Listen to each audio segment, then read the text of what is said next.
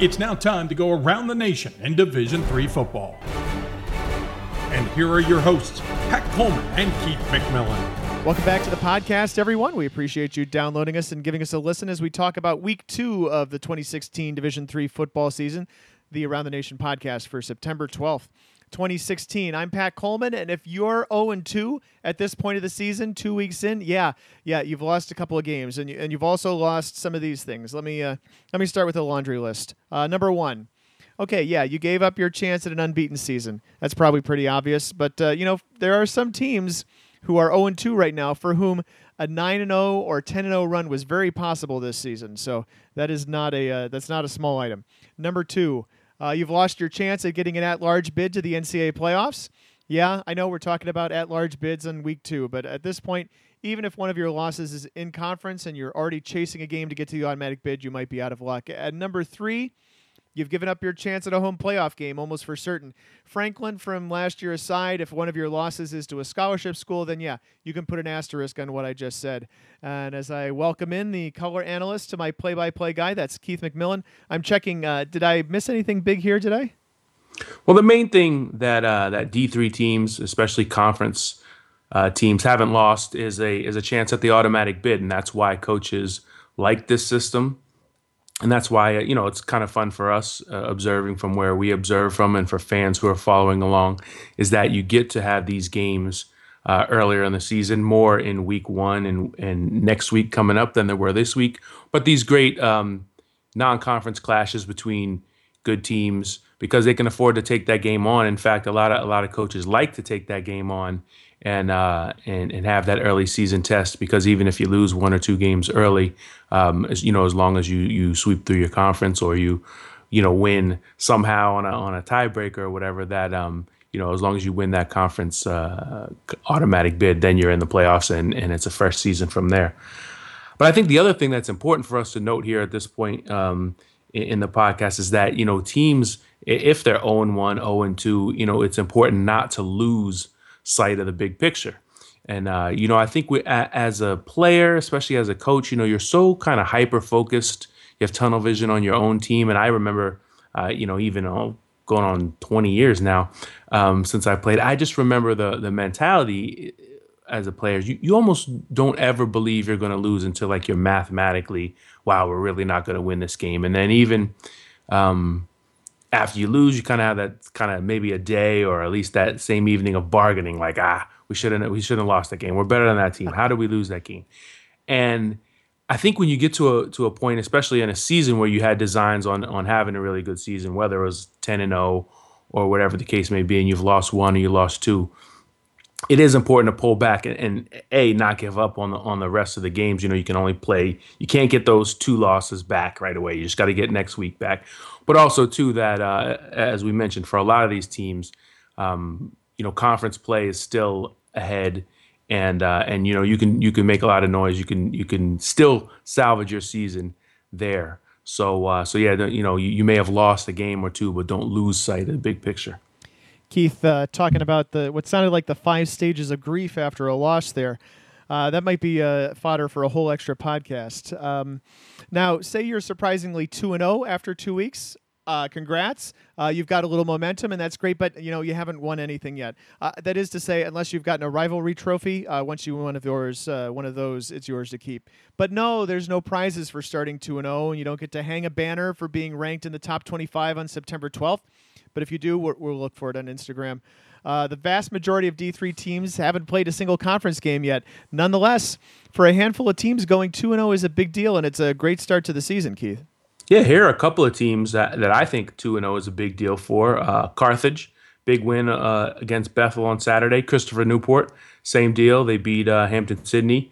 Plymouth State, 2 wins last season. They're already 2-0. St. Vincent, 8 wins, I think, the past 4 seasons. They're 2-0 this season, so that's a pretty big deal for them. And Central, of course, getting off to a good start with that big win last week out at Whitworth when they went for 2 and won 50-49. Those are some surprise 2-0s, and we'll probably think of a few more as we go through the podcast here. And a couple of teams that are kind of surprisingly 0-2, Albright which won the MAC last season, and has a tough start. We knew it was going to be tough with Salisbury and Stevenson out of the gate, but I'm sure they didn't plan on being 0-2.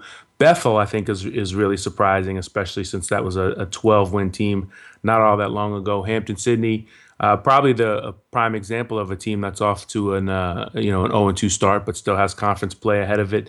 And Texas Lutheran, with the East Texas Baptist loss last week, we kind of anticipated Mary Hardin Baylor on Saturday. And, that was a close game for a while. I got to watch a good portion of it because it was a night game. But Mary Hardin Baylor really just kind of poured it on, pulled away at the end. And that's kind of what they do. They wear you down over the course of a game. And so for Texas Lutheran with no automatic bid to chase, that's a team that's really in the hole at 0-2.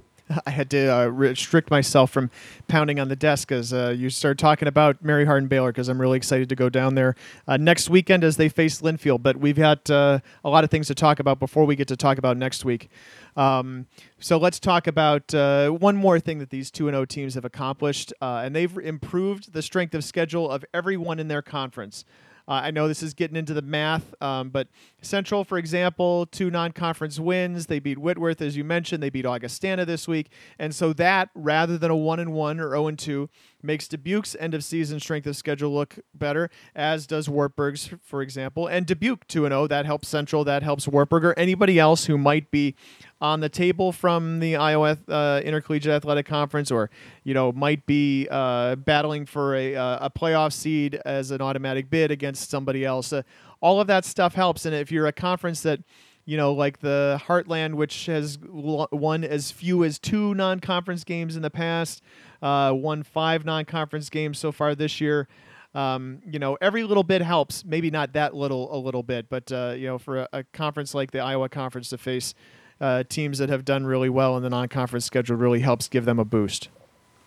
Yeah, we're mentioning strength of schedule in mid-September and at-large games, at-large playoff spots. But jokes aside, these games do count as much as late-season games when it comes to strength of schedule, and a few wins from members of your conference, teams you normally would prefer to root against. Those games can actually really tip the scales later in November when it comes down to those decimal points and when we're talking at-large bids. We're taking a break here in just a moment, but before we go, I have to tell one really quick story that actually isn't related to anything that happened on the field this week. But if you'll pardon me, I'm going to set my 2-minute alarm here for a quick aside. I had the opportunity this week to take over the collection of a guy who did some of the things that you and I do, Keith. Guy's name is Craig Burrows. He used to write for Don Hanson's Football Gazette, which, if you haven't heard of Don Hanson's Football Gazette, you're probably under the age of 35. And that was a print newsletter that covered Division III before we came around. Craig was a guy who just would get in the car and drive and see as many games as he possibly could in any given weekend, whether it was a D3 game, D2, FCS, sprint football, JV games. He would see it all, and he had this collection of just paraphernalia, not just things like media guides, programs, game stats, fax sheets. Like roller bags from BCS bowl games. So he died a couple of years ago. His widow, Sandra Burrows, kind of contacted me out of the blue almost a year ago and said, I have this whole collection of stuff. Would you be interested in taking it? And I thought about it for a second. But I've met Craig at several games, because like I said, Craig and I tried to do some of the same things. I saw him at Dome Day for the UMAC when he saw 5 games in a day at the Metrodome, and so did I. Met him at a Friday night game at Johns Hopkins, that sort of thing. So I really felt like I had a connection to this guy, and Sandra, his wife, was very grateful for me taking this stuff. Now I have a huge set of boxes in my garage of things that I'm going to go through, but I found media guides from 1998. I found a media guide that I worked on for Catholic in 1997, and I know, my time is running out, but I'm looking forward to kind of pawing through that collection here over the course of the, maybe next off season. Hey, pretty good timing. But, I will say that I had a collection at least a shelf or two devoted on a bookshelf to media guides. And those were all really helpful when we started doing this. And I got rid of those, I don't know, 5 years ago maybe, because so much of the stuff is online now, and it was so helpful. But I always felt like, when I was getting rid of it, I was getting rid of a book that somebody out there would like to have, and it was just too much trouble to keep all of it. But it's interesting. I mean, you really could pack up a bunch of stuff if you took one thing from every game you've been to. I had to get rid of my collection in about 2008 when I moved cross country. It just was not. It was too much for me to handle. It was not too much for Craig to keep control of. And like I said, I'll try to be a good steward of at least the D3 portion of that collection. I'd like to take this time to mention that the Around the Nation podcast is currently sponsored by, well, yes, still nobody. You could be reaching an audience full of D3 decision makers, coaches who need new equipment, who can influence decisions to replace turf. Turf is a big expense. There's a lot of money in that. All sorts of things by sponsoring the Around the Nation podcast. Keith and I would be waxing poetic about your product right here before we went to break. So think about it and drop me an email at pat.coleman@d3sports.com. There were more than 700 unique listens to our previous podcast, and that's just in 1 week compared to all those monthly totals we've been sharing previously. You are missing out. Keith, you specifically, you're missing out. Oh, I didn't realize you were talking to me. I just thought it was general.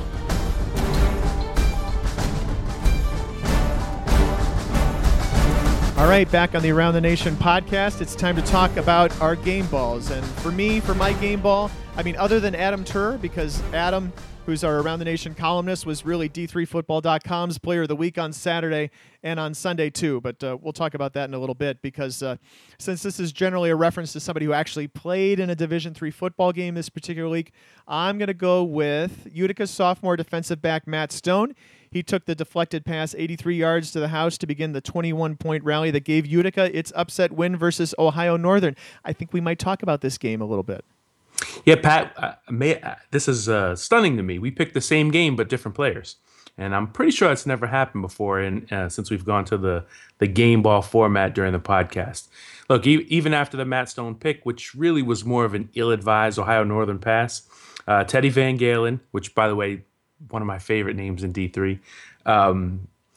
He went 6 for 9 to lead the Pioneers to a touchdown with a minute 43 left. Then they burned all their timeouts, got a stop, and were able to get the ball back with a minute 13 left. Van Galen ran for 33 yards, then threw the game winner later in that drive with 15 seconds left. He was 9 of 16 on the final 2 drives for 116 yards and one big clutch finish. Of course, big assist to Sean Marchant and the rest of the receiving group. The Matt Stone interception gave them life. It was 30 to 10, I think, at the point, or 30 to 13 before the pick. And then the pick made it 30-20. So they still trailed by 10, and they needed the quarterback to lead the big heroics. And can you believe this, Pat? Me going for the offensive guy over the defensive guy. What is the world coming to? Hey, each of us are capable of seeing, working across the aisle, right? In this time of political turmoil, there should not be political turmoil in Division III football, at least not until Selection Sunday. Let's see, my team on the rise. Some great possibilities out there this week, but I'm going to spotlight someone who should be higher, or at least higher compared perhaps to the team that it beat this week, and that's Monmouth. Someone who I think should be at least on par with Wartburg in terms of points in the top 25 poll. I know I advise people all the time not to get worked up about teams with a handful of points at the bottom of the others receiving votes in our poll, but here I am doing the exact same thing. Wartburg only lost by 7, 29-22, but the Knights had to go to 2-minute drill just to get to 7 with 22 seconds left. There's one outlier voter who appears to be voting for Wartburg on the basis of the 2014 national quarterfinals. Sorry about the rant, but this one bothers me. Well, for a riser, I didn't have a lot of movement on my ballot, actually, so it was hard to find a riser. But I did give Wheaton its top 10 spot back after the 60-6 win against Kalamazoo.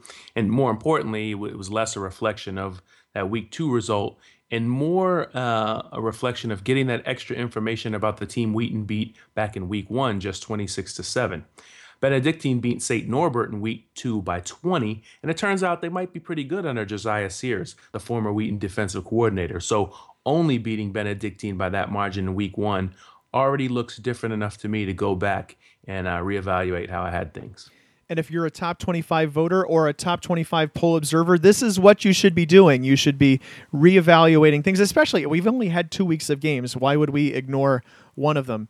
Something happened to make Benedictine look better than they did the week before. When we talk about teams that take a fall, we're going to talk about the exact same thing, except it's the opposite. For example, it's John Carroll, who's my team that take a fall. They slipped a bit this week, partially because of some things that happened around them, partially because of what Stevenson did. Of course, Stevenson, as Keith mentioned earlier, beat Albright. They won their way into the poll and helped push John Carroll down a little bit. But I wonder if Ohio Northern losing to a team that we didn't have on the radar in terms of top 25 votes, probably wasn't someone considered to be one of the top teams in the Empire 8, might not have changed perception of the Ohio Athletic Conference in general, and maybe help slide John Carroll just a little bit further down, enough to get them out of the top 25 entirely. I had John Carroll still at the very back end of my top 25, and I didn't have Ohio Northern on my ballot. So although they fell out of the top 25, the general top 25 this week, they weren't a faller for me on my ballot. I did drop Franklin, number 20 for me last week, and number 22 in the poll after a win over Thomas More in week 1. I dropped them out after a 59-14 loss to Butler. I'm a little conflicted about it, of course, because I know it's an FCS non-scholarship program. It's not really a fair fight. Franklin just likes to take that game because it's, we talked about it in the off-season podcast, so if you're a listener, you know why they took that game. And if you're not, you're missing out. So it's not really a fair fight. It was at one point a 28-14 game in the second quarter. Franklin was sort of hanging with Butler, but it's so early in the season. I think there are teams that deserve the spot, and so with Franklin losing, I moved W and J in, and I'll get some clarity there next week since the Presidents play Pac rival Thomas More, and they have the common result with Franklin. Yeah, Ohio Northern wasn't on my ballot either. We'll be talking even more about this game in just a moment, but, we're allowed to since it's September. Neither team wears purple.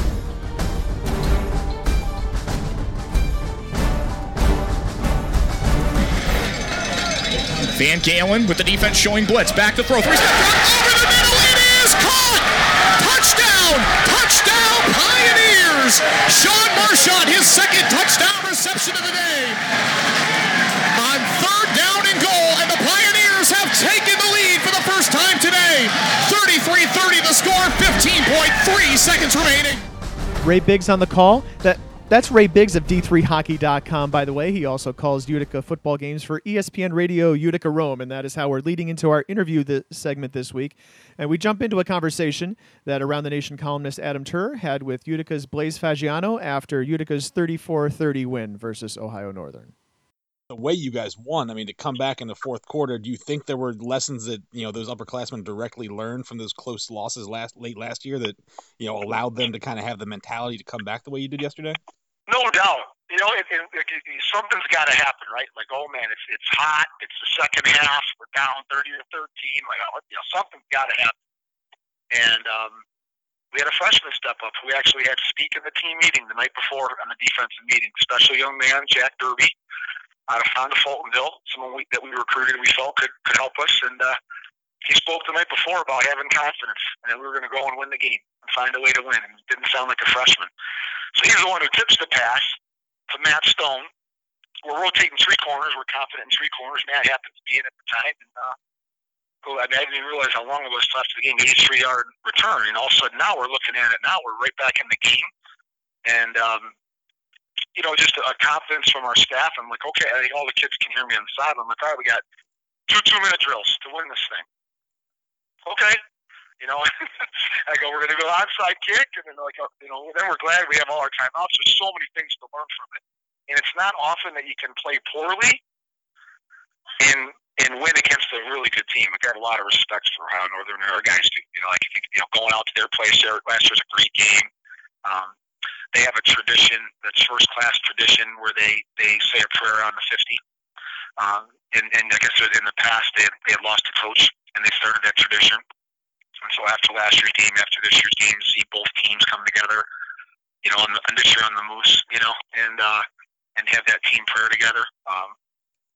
It's too bad to get too far away, and But a couple things come to my mind, as I wake up today, and one of them, it's tough. You talk about, all right, scheduling, and it really does. I mean, really, what scheduling tells you is just get a regional opponent regardless of the record, because a regional win is big, regardless of their record. And so some people are like, why are you playing Ohio Northern? Well, part of it's because Empire 8 in general has a hard time not scheduling non-conference games. But we had a great trip out there last year. I mean, it's only a 2-year deal. And because I think we're they found someone else closer, and then we're not. I think we're 2 hours closer, but we're playing Catholic, I guess, in a couple of years. So it's great. I mean, a great program. Their running back is very good. I think they're picked to do very well in OSC, which I imagine. And but like I said, the first half, penalties, like our penalties, the timing of our penalties were just critical.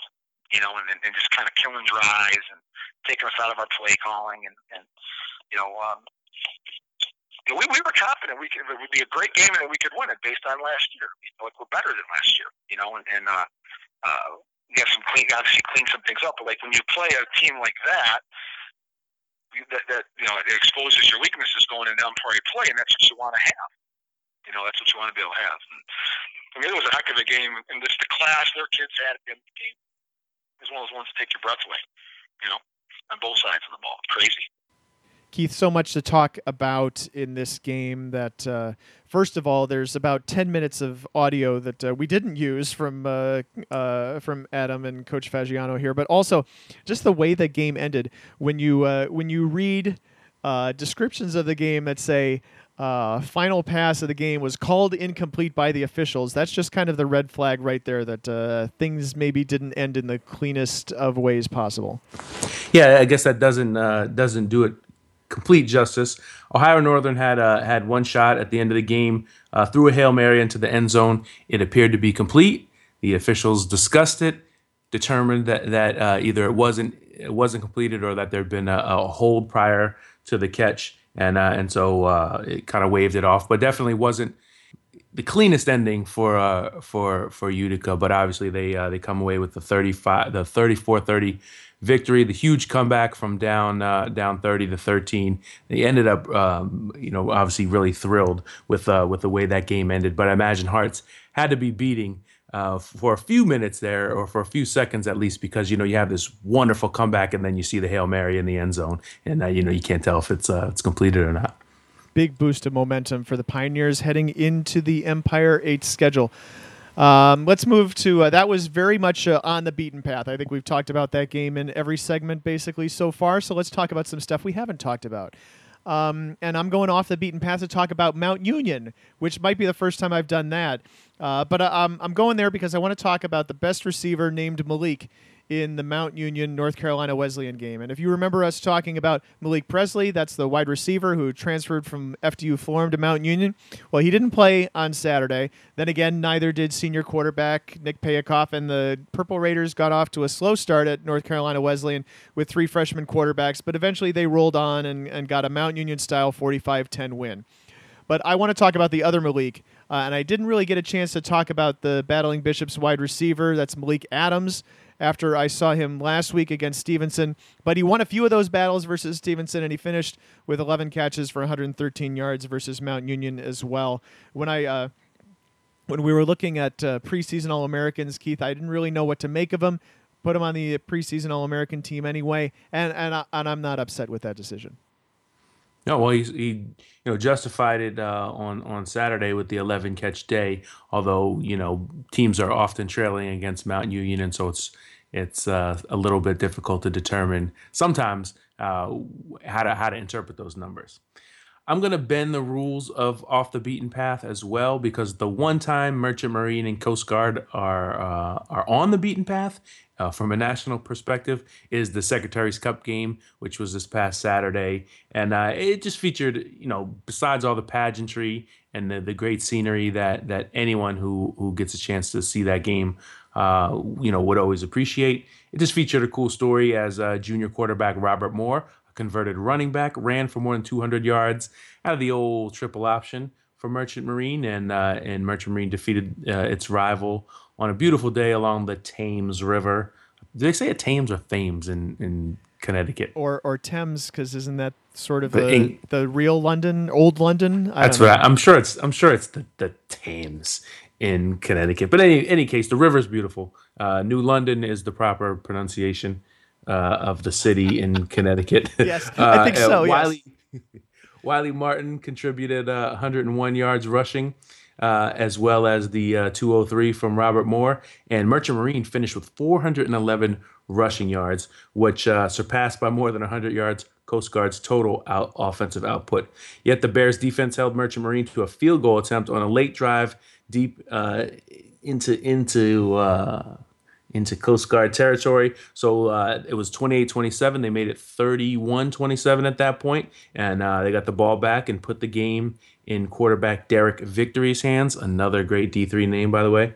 But no victory ensued, and Merchant Marine was able to hang on 31-27, won on Coast Guard's field. Look, I mean, this is just one of our favorite rivalries in D3. Not for the same reason as some of the super competitive playoff implication rivalries. This one is just it's just kind of sort of the spectacle of it, the fact that this is what these two teams play for. And let's see. Why don't we have Robert Moore talk about the awesomeness of this rivalry as well. He spoke with our friends Frank Rossi and James Baker at In the Huddle, the Liberty League podcast, about this matchup. You spend all offseason training for the Coast Guard game. That's our big game. Everyone wants to win it. You're going to be dealing with the Coast Guard and everyone that went to that academy for the rest of your lives in the maritime industry. And it really holds a good bragging right if you can get a W. And I'm glad that we were able to pull one off yesterday. But just being in that atmosphere with your students and their students and all that you do for the country, it's nice. I mean, everybody's rocking and rolling. Coaches are amped up. Fans are amped up. The players are amped up. And it's just a great atmosphere to be in. Meantime, the week's other rivalry game was ugly as Co beat Cornell 63-6. That was... It's like they laid a bronze turkey in that one. No, that's not the right one. Oh, okay. Sorry. That's what you keep posting in the Slack channel every time I talk about Monmouth this week. So, yeah, no, I know. That's not true. Anyway, let's move on. Most surprising results. I might have to go with something that you mentioned earlier. Benedictine beating St. Norbert 34-14 on Saturday. That is a surprise. That's a result that Adam Turr is going to have to contend with in a few weeks when he does the next Around the Nation conference ranking. And I'm sure that's one you and I will be discussing again next August. But that is a huge win for the Northern Athletics Collegiate Conference, especially as long as St. Norbert remains one of the Midwest Conference's top teams. Ryan Sample, a quarterback, looked really good for the Eagles. He was 24 of 38 passing for 372 yards and 4 touchdowns in the win.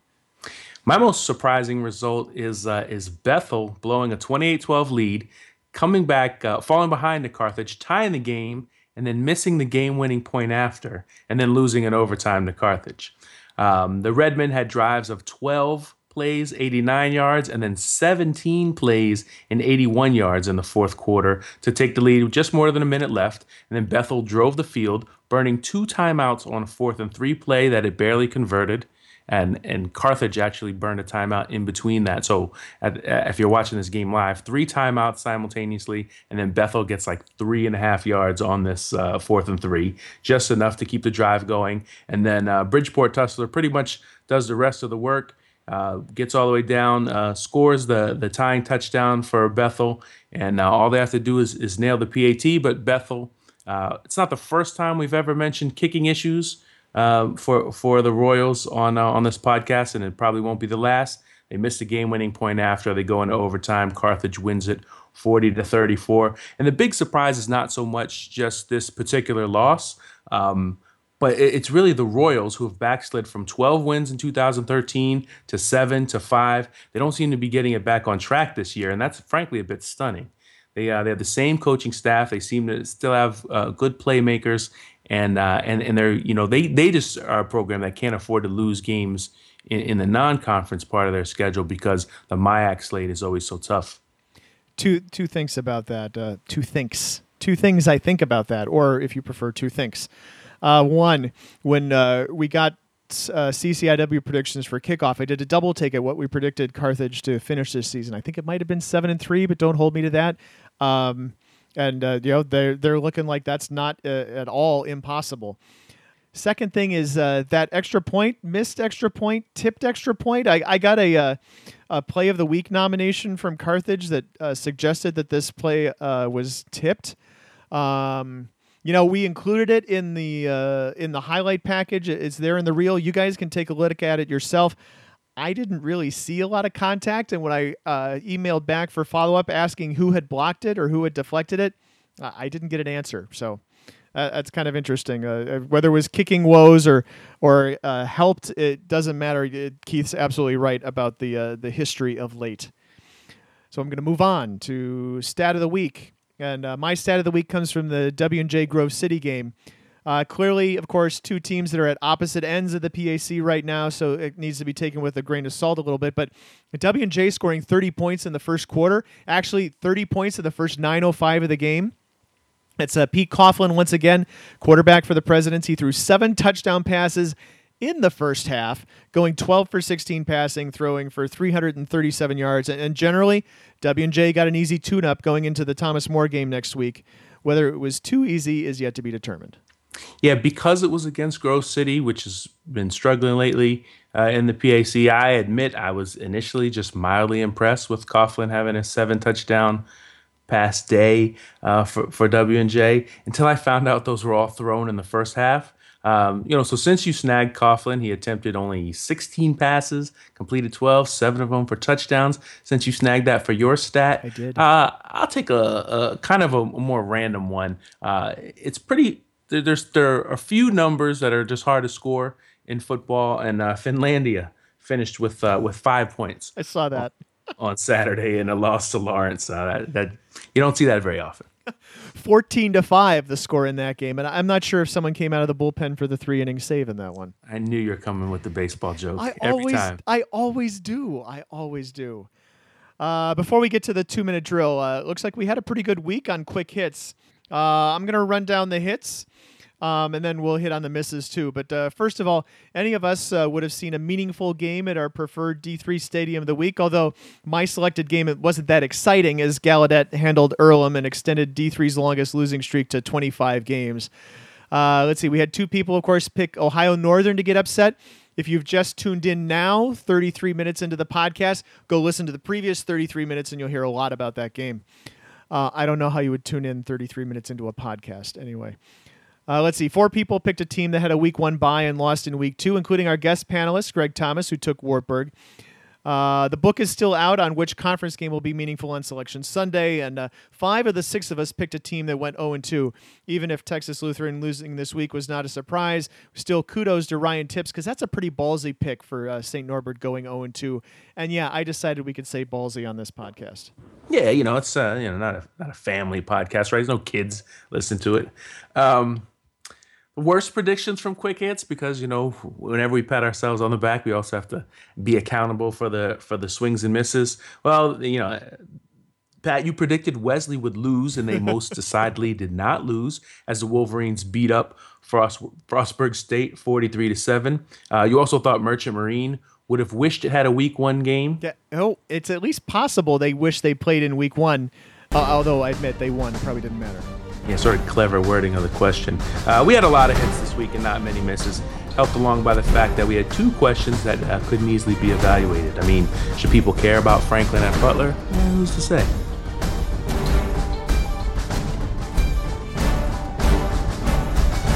All right, we're going to wrap up the podcast with another 2-minute drill. Your 2-minute drill begins now. And on Saturday, I'm stuck in a workshop all day without a laptop, nonetheless reminded how easy it is to follow D3 these days with just a smartphone. And since we have a small number of schools who still won't post scores to the network, I was spending most of my downtime culling scores from Twitter and switching over to the browser to pop them into the website. So please help us out, American Southwest Conference schools and Midwest Conference schools for starters. We would love to have those scores and not have to chase them down. I'm amazed that 355 yards is the Christopher Newport school record for passing. KJ Kearney hit that this week in a big win over Hampton-Sydney. Also had a couple rushing touchdowns. Oh, so that's a good day. It's a great day. And Christopher Newport, they've only been a football program for 15 years. But it just seems like in this day and age, 355 is not a school record number. I mean, Pete Coughlin practically doubled that on Saturday. I just have to drop in this meaningless East Texas Baptist result into this podcast somewhere. ETBU over SAGU 85-23, and you still can't make me care about a non-Division III team. Hey, I'm always referring to Southwest Assemblies of God as SWAG. That's the much better acronym than SAGU. Randolph-Macon, 95-10 in their first two games, both wins over Dickinson and Averett. They could start 3-0 by beating Methodist next week and still not really give us any insight into how they'll play against ODAC teams. From Keith's alma mater to mine, one of the things that I agonize over every year in kickoff is what our predicted record is for Catholic, my alma mater. And people remind me I never really do them any favors. But this year, I ended up with 3-7, 0-7 in the ODAC, with Rochester this week and Coast Guard next week is the biggest toss-ups. Cardinals beat Rochester on Saturday to go to 2-0, and I'm at least partially vindicated so far. This is one of these peculiar things that pops out when you look at the standings page. The entire SCIAC, the Southern California Intercollegiate Athletic Conference, they're all 0-1 except for Claremont Mudscripts, which I believe was our preseason pick in kickoff. They were a 35-3 winner over Lewis and Clark. And Keith, you did a good job ramping all the way down to the end of the not lightning round, because that's not what we call it anymore, Patrick. It's like you just heard him say, our 2-minute drill begins. Yeah. That's wrapping up what we're talking about for this week. But Keith, there's some great stuff coming up next week. I already mentioned that I'm headed to Mary Hardin Baylor. We already mentioned the Thomas More W&J game, but I'm sure either of us wouldn't mind taking a trip to Hawaii for a Division III football game. Yeah, Pacific and Occidental are going to meet on the Big Island, I believe, and that's pretty fertile recruiting ground for D3 schools along the West Coast. You definitely see Hawaiian players on Linfield, Pacific, obviously not far from there, and a lot of the SCIAC schools as well. So it's a great trip, a great experience, I imagine, but also a little nod to how well those schools recruit. Absolutely.